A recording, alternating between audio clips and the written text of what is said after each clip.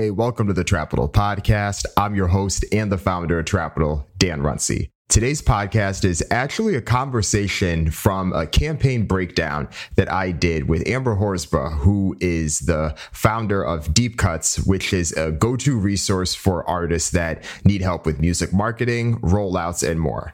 Amber is an expert when it comes to this stuff. She was a SVP of strategy at Downtown Records and has worked with some of the biggest brands both inside and outside of the music industry. And both of us decided to do a breakdown on Tyler, the Creator's most recent album release for Call Me If You Get Lost. Amber had some great insights on what he's done from a rollout perspective, why it resonated with so many people, what are some opportunities that he could have taken it even further. And then I was able to share some of my own insights and thoughts on Tyler's business model and how he's grown as an artist the past decade plus, and how a lot of his accolades, such as selling out Madison Square Garden or having a mixtape collaboration with DJ Drama, are culminations of what Tyler has been working towards for his entire career and what it means to him today. This is a great conversation. The video for this conversation is on Amber's YouTube channel, which I highly recommend you subscribe to if you haven't already. She has great deep dives on a bunch of your favorite artists and more. Here's our breakdown on Tyler, the Creator's Call Me If You Get Lost.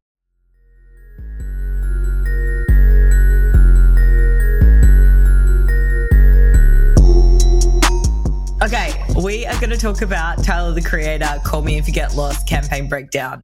I am obsessed with this campaign. As soon as the billboard started showing up around the different cities and everybody started talking about it on the internet, I was like, okay, I'm going to have to do a campaign breakdown of this.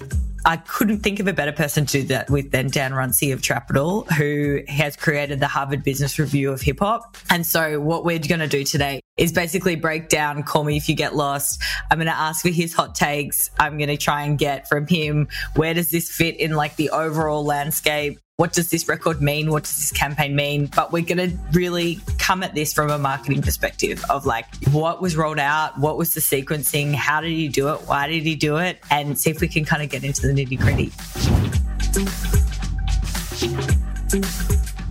Dan, thank you so much for doing this with me. Thanks for having me, and thanks for that kind intro. Harvard Business of Hip Hop. I like that. Yeah, I mean, you have. It's amazing. And if anybody hasn't subscribed to Trapital, get it in your inboxes. Do it. Thank you. Yep, go to trapital.co. That's where you can sign up. Perfect.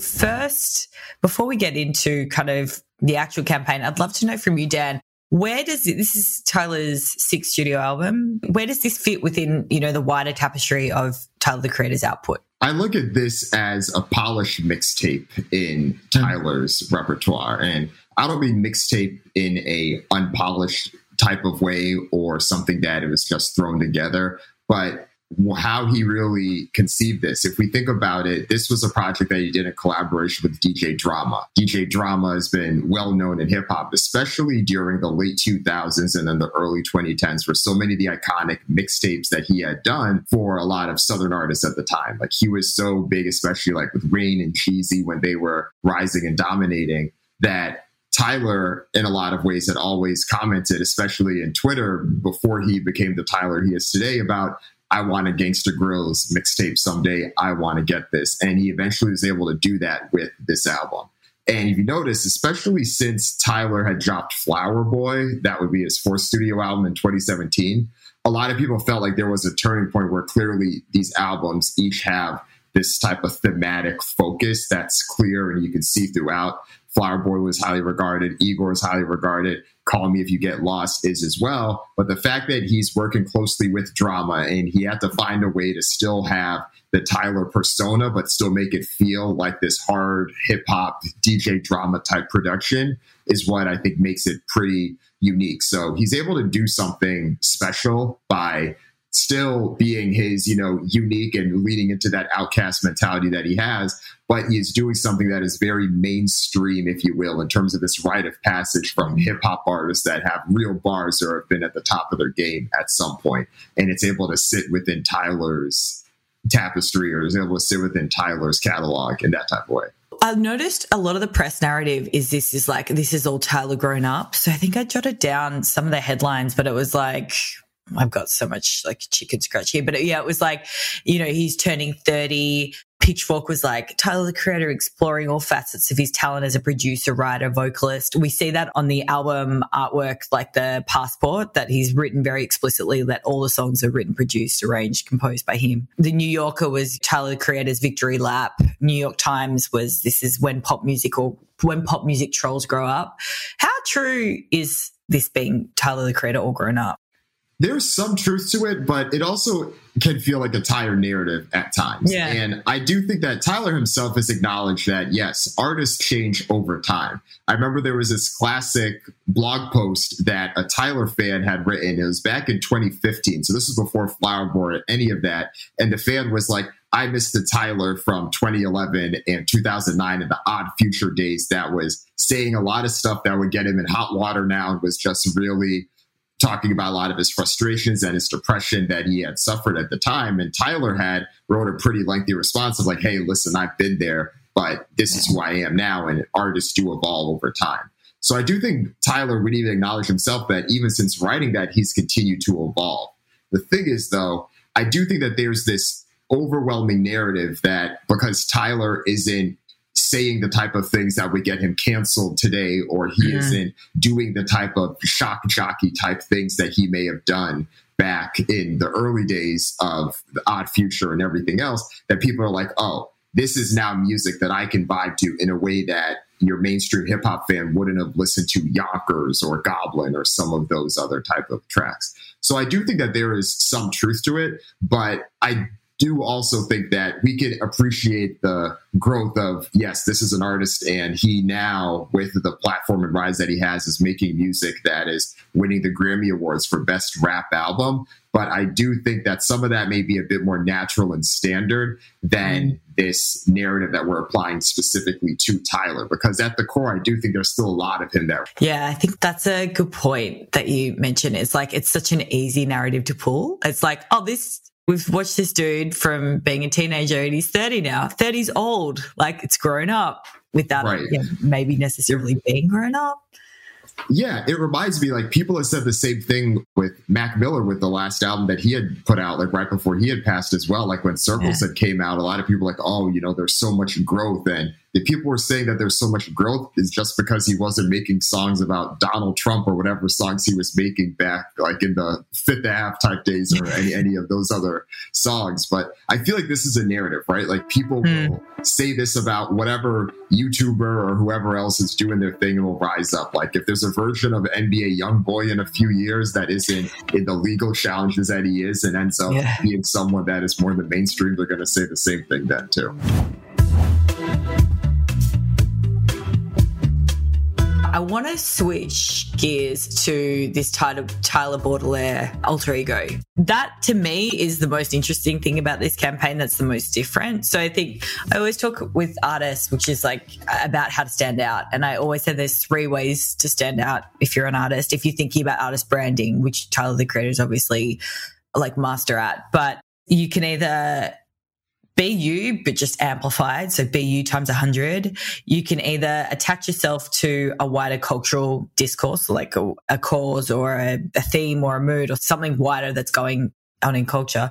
And then there's also the character, creating a character. And that's what Tyler, the Creator's done, which is these alter egos. And every single campaign has this new alter ego.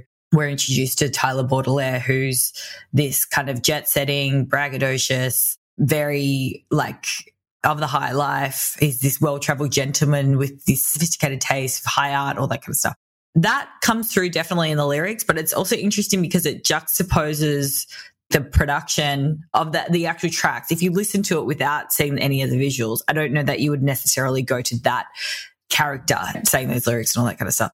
The interesting thing about it to me is like this to me feels like more of a pop rollout, where you see this a lot with pop artists, where it's like, and especially female pop artists, where one campaign like a Lady Gaga or a Taylor Swift are going to be, they're playing a very specific character. All the visuals match. So it's like Taylor Swift, she's a folk artist, like indie folk artist. So it's the soft light in the photography. It's the undone hair. It's the guitar. It's like out in the woods. Then before that, we see her as this like in Lover, it's like very bright, bubbly, poppy. And then before it, she's this like a rebel. And then before that, it's like pop star. It's these reinventions. And I think that's what these campaigns are, which feels very different to how music is released, especially in the ecosystem that we're in. It's this very like singles focused market, more, shove more music all the time down people's throat. What did you think of the alter ego, Tyler Baudelaire? Like when it was rolled out, what did your gut say? Yeah, I like the alter ego. I like it because Tyler, even though he isn't even like a young rapper anymore, he's 30 plus now, but it's a throwback to someone that was clearly inspired by artists who made impactful records, specifically albums that lasted, and you can remember the moments, right? I do think that you're right that pop artists do tend to do these things more often, but I do think there's certain hip hop artists who've done these types of things too. Like I think about Kanye and some of the campaigns that he's had around certain albums that have always felt true to that. And I do think we're seeing that with Tyler. I mean, if anything, that Igor campaign really stood out, right? When he was having and selling those like vote for Igor type signs. I think it's really cool to see him do that. And you're right that we don't see that as much anymore, just because now people are much more likely to try to put out music as much as they can. And if you're putting out music every 4 or 5 months, especially as some of the younger artists are, that's all pretty much based on the same persona. And that persona is you. It's not even necessarily having the time to put something out. And I do think that speaks to something that's core and germane to Tyler himself. He has always been this person that has been like, I do want to make money. Yes, I do want to be successful, but I am not going to let the art jeopardize those things. Like I am not going to alter it to that much. He'll still do some of the things that I think are still common today. Like for example, the tracks and the length of the tracks for the songs in Call Me If You Get Lost were all pretty short, which I think is common in adapting to the streaming landscape. But he's not the let me pump 30 tracks in this CD, or let me just give you something as frequently as I can, the way that others are. So I find it as a breath of fresh air. I think that I would be interested to see if this persona of Tyler Baudelaire can continue, because I do think that the pandemic maybe shortened the life of this in a way where Igor, for instance, I felt like even after that album dropped, it felt like that stuck with us because we were able to see him perform later on at award shows and all these things. Totally. Taylor, so many of these things lined up pretty closely, which is great. But what happens after the BET Awards? What happens after Lollapalooza? Both of those are great, timely performances, but does this Tyler Baudelaire persona continue throughout the fall? Does it continue in the early winter of next year, or the next tour that he ends up doing? That's what I'd be really interested to see. Let's talk about these collaborations. So the pre-launch, he starts collaborating with other artists. He starts warming up, getting back into the spotlight. Then you see this big McDonald's campaign where he scores the ad. It's the one on YouTube, goes for like 2.5 minutes. And it's very much like McDonald's ad by Tyler, the Creator. It's not just like, I wrote the music in this thing. And that in itself, the positioning of that would have been heavily negotiated and intended. Then you've got this Converse collaboration. Yeah. And then you've got obviously all of the artists that are featured on the record. I guess from a business perspective, how does the collaborations play in his overall business model? I think for him, he's been pretty selective with the brands and the companies that he has worked with. And I think he's been able to segment it to some extent too, right? And some of this may tie into the partnerships where for an album like this, given the fact that, the music he's collaborated with one of the most well-known mixtape DJs from a certain era. He's now also releasing music at the same time with one of the most well-known brands as well. And he's able to do that in a way, but still have the music that sounds like his. Like, I remember hearing the Coke commercial and it was just like, okay, this is something that like only Tyler would make. It sounds like his production, which I think is a pretty powerful place to be able to get to. So I think it lines up with that. There was something else too that I saw him say about even his own clothing brands and how he segments that, where for Golf Lafleur, which is much more higher end and upscale, at least in terms of things that he'll do, I think he's more willing to do collaborations with that type of brand as opposed to Golf Wang, which I still think he keeps as like, yeah, this is kind of like my everyday type of thing. So the same way that he's able to segment his clothing, I think in a lot of ways he can segment his music in that type of way where, yeah, there's certain things that may make sense for the brand collaboration, but there's other stuff that I'm only going to save for my type of thing. In terms of the business model, slow and steady, talk to me about his business model. Yeah, I think that Tyler's climb, especially to the point that he's at now, has been a slow and steady growth pattern. There are plenty of artists. If we think about Tyler's breakout moment, if you go back, it was 10 years ago when Yonkers came out. In terms of the time that a lot of people saw that YouTube video that were like, who is this person? Of course, there was the Tumblr stuff without Future before that, but from like a boom, like headline perspective, there was that. And then people started to notice at that point, there were plenty of artists that got big that have, came and went, that skyrocketed well before he did and it came back down. There are plenty that have, rose and continued to rise beyond that. But Tyler, it's not a coincidence, I think, for him that he's really been able to hit this stride and he's never really went down in terms of popularity. It's really just been a steady climb.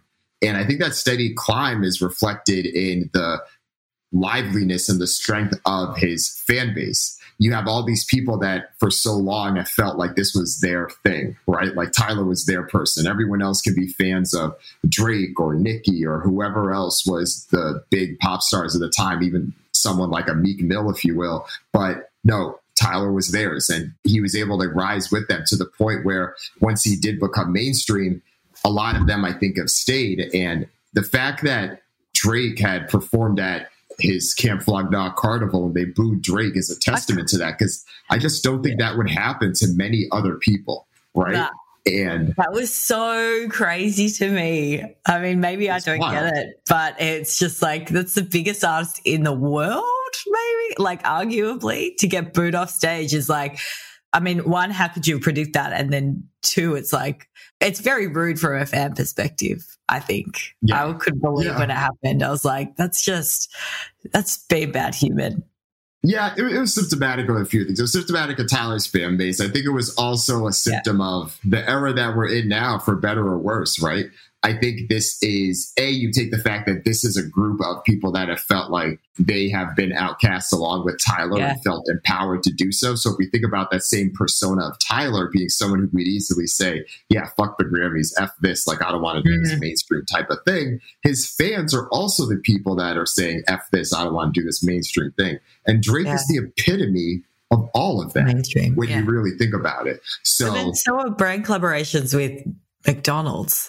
Like you can't get more mainstream than McDonald's. No, that's true. That's true. And he's been able to find a way to still do those things, but not have it be this like big, broad thing that he's able to still get, I think, hate on. And maybe that's part of the difference, right? I think a lot of people do see Camp Flog Gnaw as the Tyler event, if you will, right? And then whoever you have as the surprise guest is the capstone of that. So it almost be like, okay, you're going to this conference and they're telling you who the big keynote speaker is, and it's someone who you did like not expect. And you're just like, what? And I do think that, for Tyler and the big brands, Converse, I do think has, a little bit of that like off kilter style. McDonald's is a little different, but I wonder if it depends on the type of thing, right? Tyler's able to make his type of song for a McDonald's commercial, right? Which I think could be very different than him doing a McDonald's meal like Saweetie or J Balvin or BTS or Travis Scott or one of them, right? Yeah, for sure. What do you think the rest of this campaign is going to look like? I would like to see some more performances that come from some of the bigger events that are coming for the rest of the year. I think he's already got two of the good ones within a month of the album dropping, between BET Awards and Lollapalooza. He already has at least videos out for many of the singles, so I think that part of it's there. I think it would be good to see some type of tour, because there's just so many spectacular visuals that I think could be really cool. Something that I think he may have alluded to, but we didn't quite see, is he's such a creative artist that he could extend this to have some more type of multimedia experience, right? Like, what does the 39-minute length music video or type of visual album experience look like? We've seen so many other artists do things like that, and Tyler really hasn't done it on that big production type of level. And especially given the news this week of Travis Scott and A24 doing a collaboration soon for his next album, I could definitely see Tyler doing something like that, given the worlds and the personas that he's able to create in this type of thing. And I think his fan base's alignment and interest in that type of experience in general. Questions for you. I'm curious, is there anything from this campaign that you wish was different? Anything that you think he could have improved upon based on what you've seen? Yeah. I think I'll start with the strengths that I think that he does really well that I don't think a lot of artists can, is creating these worlds that people are really obsessed with. So it's like, and it seems to be really heavy on the visuals, not as much on the content. And I think that's where I'll get to in terms of like the improvements. But he creates these images of what he looks like, how he's styled, you know, the brands he wears, the clothes he wears, the music videos they all exist within the same world. Whereas in a lot of campaigns, you can have different characters, different scenes, different aesthetics for every different single. Whereas everything in this, from like the teasers, from the passport on the album cover, the billboards, the music videos, everything that he was posting on Instagram, it's all from the same world. And then that world feels very different to Igor and Flower Boy and like everything else. And so it's this reinvention. I think that that's really compelling, and especially because it's so like it stands out so much. So anyone from this moment on, from throughout the rest of the year, if they try and do this like throwback to this like luxe, almost this luxe Swiss jet setting kind of, it's going to be like, oh, you copying Tyler, the Creator. Whereas like, so he can really own these images. The one thing that I think that in itself is really compelling and very difficult to do. What I did find was that it was so visual led, but not so much content led. So it's like, you've got the character, you've got the images. The images were so compelling that a lot of the people, when he started dropping these teasers, actually thought a feature film was coming. Yeah. So I think that the visual world's really interesting. I think that what is missing from it for me is the content. So it's like there's 6 official music videos, and then his Twitter feed is like very, very active, and he's got he's done these lyric posters. He's been like very serious around making sure that everybody knows the lyrics are right. He even like tweeted Genius and Apple about getting the lyrics right and redoing them and stuff like that. But there doesn't seem to be any of this like fast paced, always on. We're in an environment where that consistency is rewarded. And I think a lot of, especially for emerging artists, I don't think that you can take this Tyler, the Creator approach where it's like, we have these hero visuals. These are really strong. These are very expensive looking pieces, and then nothing else to kind of support it. And so I think it would be interesting to see like, what is the always on strategy for Tyler Baudelaire? How does he kind of extend through like TikTok or showing up daily on social? And to be honest, I say that and it sounds almost like reductive of like, how can you take someone as important, as iconic as Tyler, the Creator, and reduce him to like always on social media? And I fully understand that coming out of my mouth, but it's also the environment that we're in where it's like, that's the game that we're playing. So I think that to me is missing. And then I think also that big tentpole creative activation. So that like Travis Scott Fortnite, Marshmello Fortnite, that like really cutting edge, future forward brand partnership, collaboration, creative tentpole that everyone's like, whoa, that's the thing. Because to me, it's like the thing that everyone was talking about with the billboards, and that's very traditional media. It was great earned media because everyone was talking about a handful of billboards popping up around the world, but it wasn't super future facing or anything like that. So it's like, and maybe that's coming, like maybe that, you know, whatever he's going to do is coming, but just there's a very clear world that he's created and he's creating. And I think that trying to incorporate some more kind of Yeah, that marquee creative event that you're like, everyone's like, oh my God, you were there when Tyler dropped blah, or like, did you go to blah, like whatever that thing is. I think that is missing, and that might still be to come. That's a good point. I do think that there's a great opportunity for him to be able to tap into this, just given all the capabilities and everything that's possible now. And given his place and his importance at his record label. I mean, there's not too many more artists that are signed on a record label that are more priorities than him, especially now, just given the artists that have dropped, who has it in the time frame right now. That said, I do know it's very difficult to extend the life of an album, especially in the modern era. Things just change so quickly. For instance, I think about J. Cole, and I feel like if he was to even put something else out that was off-season related, it would almost have to remind us about the off-season again, because of how much has just changed from like a conversation perspective, where in so many ways, it almost reminds me of what's happening in movies or anything related to streaming, where something captures the consciousness for a short amount of time and then people move on to something else. And if you're able to, and I think that definitely became tougher in the pandemic, but if you're able to capture that, it's great. I think tours are obviously a good way to do that. Like, I think what The Weeknd was able to do to extend everything related to After Hours and Blinding Lights, that was pretty good. And I think he was able to do that because every few months there was something else, whether he made sure he was wearing that same red suit at every awards show, every appearance. There was that AI thing that he launched on Spotify. There was that TikTok virtual concert. There was something that was there each of these times. And he really didn't let, I would say, maybe 6 weeks go by without another reminder of like, oh, yeah, there's The Weeknd pushing this. Yeah. Tyler, I don't know if he necessarily has the desire to play the games the same way that The Weeknd did, because I think obviously part of the frustration is that The Weeknd checked all those boxes of things you need to do to try to win, you know, and get all the accolades, and he doesn't even get nominated for things. So that doesn't exactly reinforce those things. I also know that from a reach perspective, The Weeknd is just a bigger star than Tyler, just being, you know, objective and relative. So some of that can be different, but just given everything Tyler's done, could Camp Flog Gnaw, if he plans to have it later this year, have a Tyler Baudelaire theme? Like, that could be really cool. So I think there's opportunity there. How important do you think like merch is? Because I know that's something that he's spoken about, where he necessarily didn't want to just slap t-shirts on, and he commented on that he only did a few things with Igor and maybe just a thing or two here. But I do think that merch in general is something that just helps extend the life of these things, especially given some of the artists that we named. What do you think about his decision to not do it?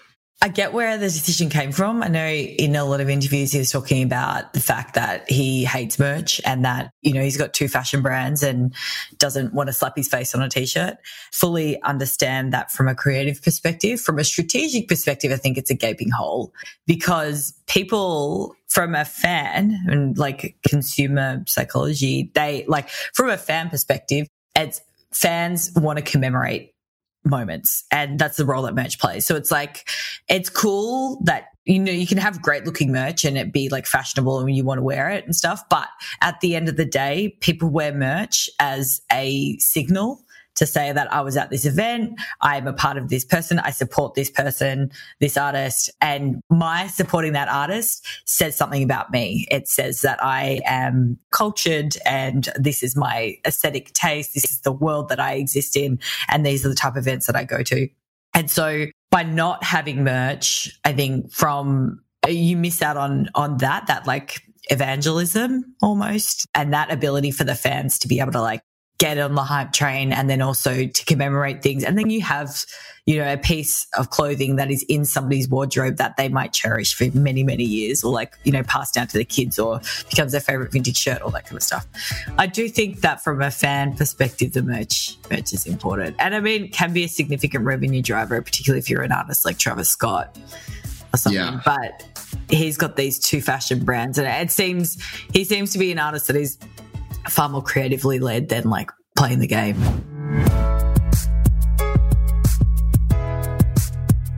Do you think this is Tyler's peak though? Like, how How do you think about that? And that's something that I think about. Like, you don't think so?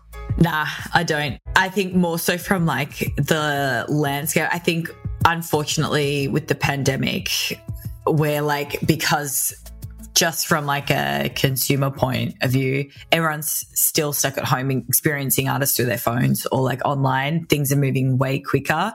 I think you can see also on the charts of way more volatile based on viral songs. So it's like things go really quickly in and out.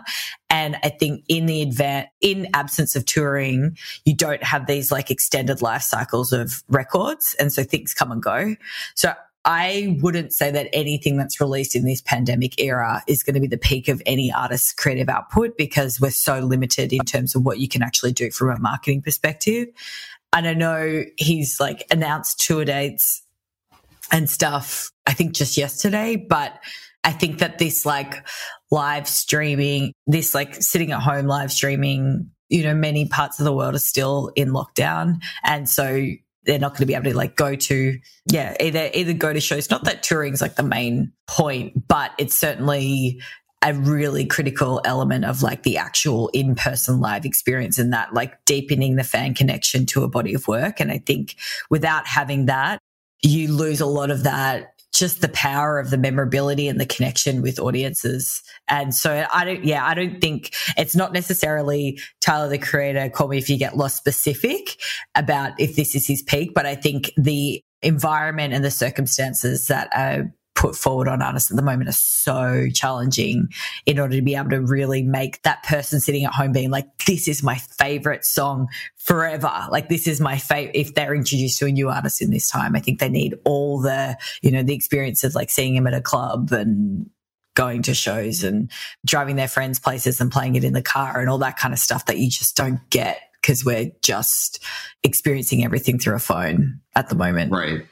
Yeah, that's a fair, I think, qualification for a lot of this. I think it's hard to evaluate it from that perspective. What I will say about Tyler, though, just given the fact that like the slow and steady rise of things, it's not like there's going to be some sharp decline the same way that I think artists that very much relied on the system have had it. But because of who Tyler is, and I think his own desires and limitations to not do certain things, he isn't, by definition, in those choices, he isn't going to be as big of the star as like a Weeknd or a Travis Scott, like from that type of perspective, because he just probably wouldn't allow himself to do the type of things that they've done, not in a bad way to them, but that's just kind of how it is. So I do think that the things that he's done, like these commercials and brand partnerships for your McDonald's, your Cokes, or you're selling on Madison Square Garden, or even as big as Igor was, and how big the last Camp Flog Gnaw was, I do think that's probably the biggest that we'll see. I don't think that means that you can't see that again in the future. I think you definitely can. Like, you can continue this on for a few years, but if that's the current level and the next level up is like outdoor stadium status, or, you know, selling 500,000 in a week or whatever it is, I just don't think that we'll see that, because that just isn't him. Yeah. Do you want to talk a little bit about this Filling the Dream, this DJ Drama mixtape, and then going into this rollout being a sign of acceptance? Yeah, I mean, for him, this was a opportunity to do something that checked a box in terms of Tyler's acceptance and role in hip hop. I think for so long, even though Tyler branded himself and assigned himself as a outcast because of how he grew up, because of how he perceived, he was able to compartmentalize a lot of things. And he even said this in recent interviews. For instance, like when BET had reached out, he at first kind of, you know, disregarded those types of opportunities. But when they came calling, he's like, okay, no, I grew up on this network. It would be great to be part of this. Thanks for having me. And I think a lot of that ties into some of this album too, because just the concept of who DJ Drama is and being able to now do a tape with someone, because I think DJ Drama represented a lot of what was big and popular at the time when Tyler was seen as the strongest level of outcast. Back in the blog era, when so many artists, and there was such a strong movement of artists breaking out, and people like Drake or Kid Cudi or Lupe and all these artists that I think rose from that we came to know, Tyler couldn't get placement on those blogs. And there were plenty of public yelling matches between him and the owners and the people, the editors and chiefs of those blogs. So him being able to do that is kind of like a no, I'm here, right? So he can say those things. I remember there was a tweet that someone had put out about him right before he had won a Grammy, or saying that he would never win a Grammy, and then he ended up winning a Grammy, right? There was also, you hear it in his lyrics, he's talked about the fact that he sold out Madison Square Garden a few times now in different songs. That's important to him because I think there's certain venues and certain things like selling out Madison Square Garden, selling out the Staples Center that are like, boom, they're images. People don't forget those, and it's a status of, yeah, you're here. And for him, those are all signs. And it's clear that even though he's achieved so many of these things, and now you tie that in with some of the branding campaigns and opportunities that he's had recently that have kind of fallen in line with this album as well, whether it was Coca-Cola or some of the others, there's clearly like a boom. This is a stamp of me being here. This is what I'm doing. And I think that is a sign of, that acceptance, that importance. And even though he's not someone that's overtly trying to be accepted, I think that part of him still, really likes when he is, even if it's a company that had disregarded him for not, or wouldn't give him an opportunity 8-10 years ago. That was actually something that surprised me a bit, of how it seems to be genuinely grateful of like all these looks. And so in a lot of these interviews that he's in at the moment, or even on just social, like he gives all these, I don't know, a lot of artists will look at like a TV performance or like a Grammy or something and be like that, and be like, it's rigged, it means nothing, or like, or just they don't really accept it. But he genuinely seems really like pleased and thankful and grateful, which is really, I don't know, it's really nice to see, I think. Yeah. And took me by surprise, especially if you think about this alter ego, which is just like almost above everything. It's actually really nice to go like, oh, actually, I really wanted to be on BET. And when they asked me, and when I performed a song that was the hardest rap on my record and I killed it, and then I got these compliments from these other artists that were there, I thought that was really nice.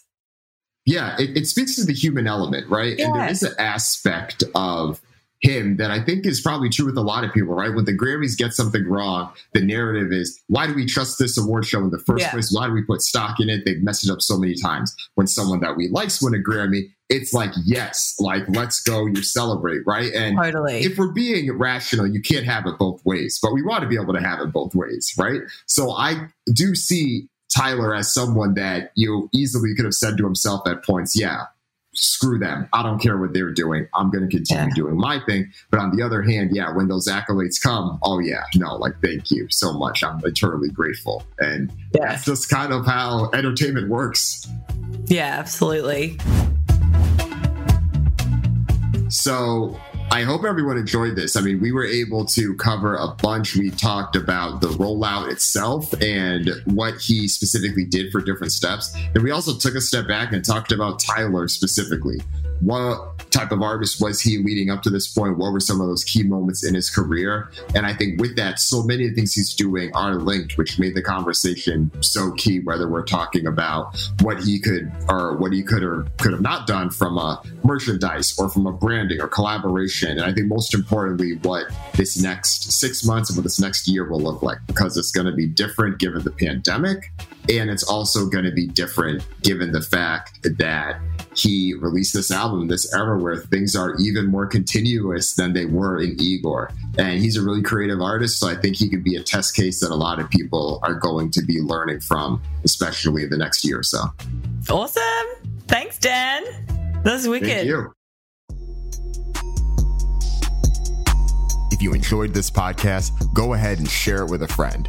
Copy the link, text it to a friend, post it in your group chat, post it in your Slack groups, wherever you and your people talk, spread the word. That's how Trapalo continues to grow and continues to reach the right people. And while you're at it, if you use Apple Podcasts, go ahead, rate the podcast, give it a high rating, and leave a review. Tell people why you like the podcast. That helps more people discover the show. Thank you in advance. Talk to you next week.